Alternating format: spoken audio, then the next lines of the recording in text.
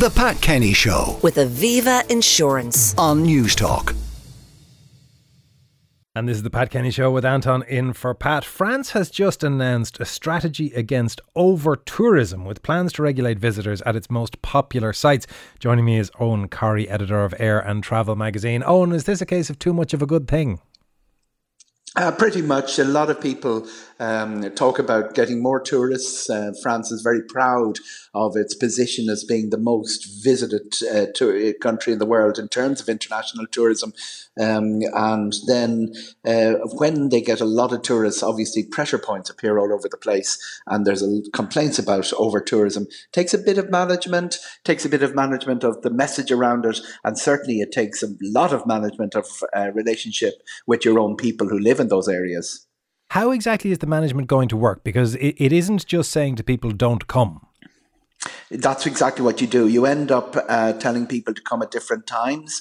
You end up with, how do you distribute your international tourism offering? Because every single country in the world, and I go to the big tourism event every March, Rendezvous France, it's every second year in Paris, every second year in one of the provincial cities.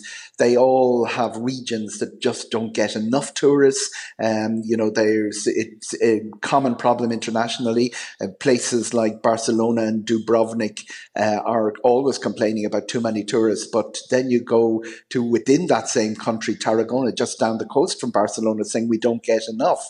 Istria up the coast from Dubrovnik always saying we need more tourists. So we've seen, Anton, since the arrival of the internet, you would have thought there would be a democratization of tourism, that people would find little hidden jewels all over. We've actually seen the opposite. We've seen the tourists generate to the same 20 or 30 spots worldwide, take their Instagram photograph and move on to the next one.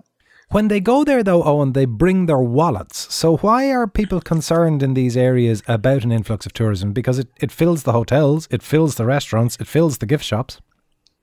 Yeah, that's a long and involved debate. It's a debate within Ireland as well, by the way. We do have over-tourism choke points within our own country.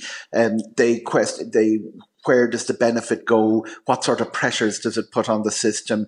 The big debate in Barcelona is what pressures does it put on local accommodation? And we've seen a sort of a derivative of that argument in some of the Irish major cities. So what the French Tourist Board are looking at is we've got they've got 90 million, get 8 times the number of tourists we did. They get 90 million tourists a year, a good deal ahead of Spain. Interestingly enough, when one of the events, when Spain was catching up, the French were very, very vociferous that they wanted to keep this position. The problem then is, how do you disperse those tourists within France? And France is a very diverse country. It offers everything: the sea, the sun, the mountains, the inland lakes and the rivers. So it does have quite an interesting mix of tourism.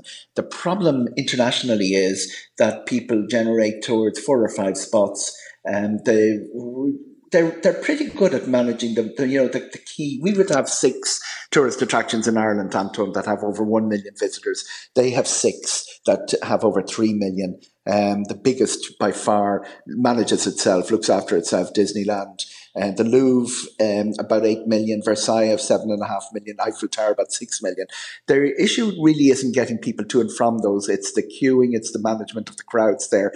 The spend that you mentioned, a lot of people say the spend doesn't disperse enough, and what tends to happen, and we see it, for instance, in County Clare, the Cliffs of Moher, a lot of it's our second biggest tourist attraction, 1.5 million visitors a year pre-pandemic. I was down there yesterday, really well managed nowadays in terms of getting people in and out. But a lot of people say we need those tourists to disperse a little bit more through the other attractions in County Clare. Very easy to say, very difficult to do, Anton. Although there has been an attempt in Ireland, I would have thought, to achieve that, Eoghan, with things like the Wild Atlantic Way branding and the Ancient East branding, where you move from those individual focal points into a slightly larger regional marketing. Bit of effort gone into it.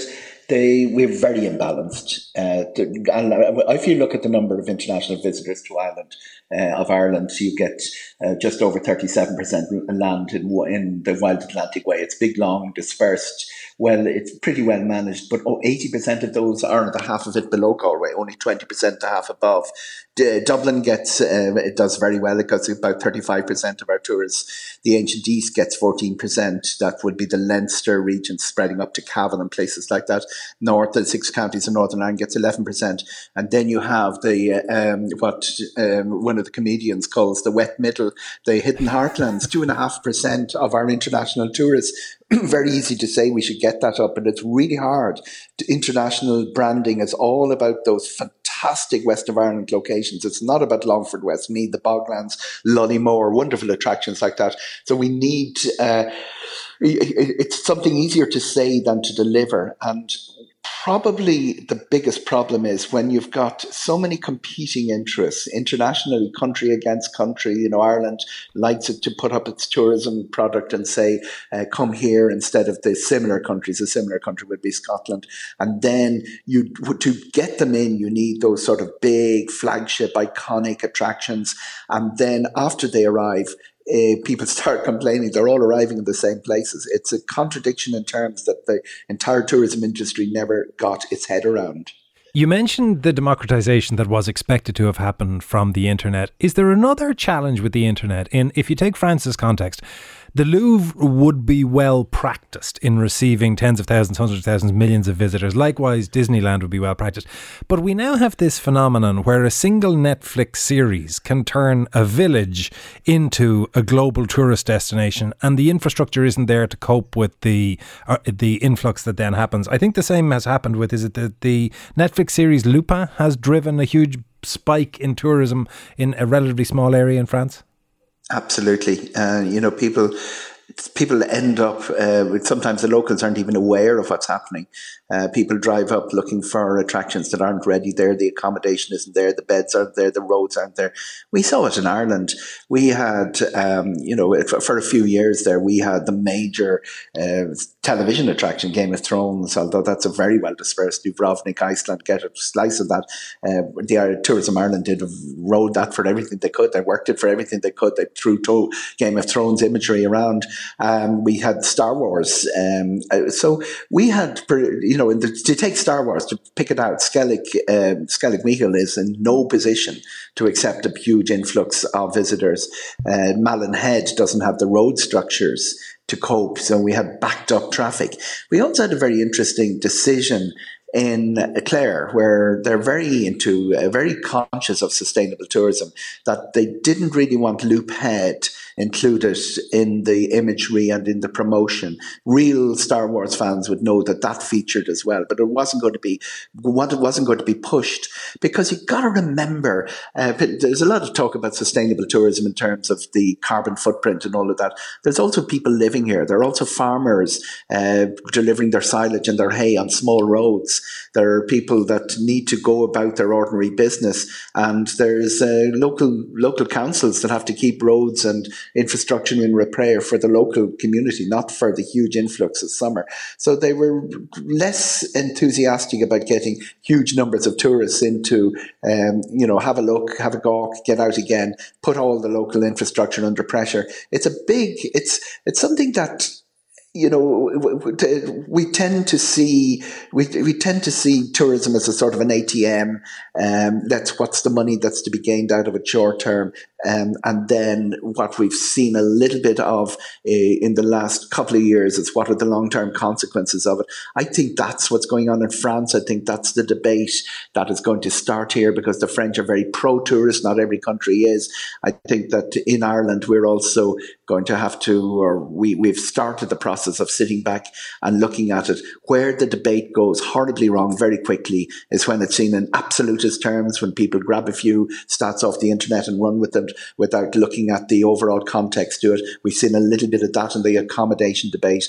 It's a complex thing with very many moving parts. But this one really important thing has to be at the back of it all. If you start messing with the tourist business, a successful tourist business like we had, 11 million pre-pandemic, we're going to be back close to that this year, and you start saying to tourists, oh, well, we only want a few of you, we only want the high end, and you start playing with all the great imagery and the great messaging that Ireland has done over many years, it's very hard to repair it if it starts going wrong. It's very hard to get back into a game that you have dropped the ball at a crucial point of it. And that's where we have to keep mindful of all the moving parts in tourism when we start talking about over tourism and diverting tourists away from our attractions. Eoghan, thank you. That's Eoghan Corry, editor of Air & Travel magazine. The Pat Kenny Show. With Aviva Insurance. Weekdays at 9 a.m. on News Talk.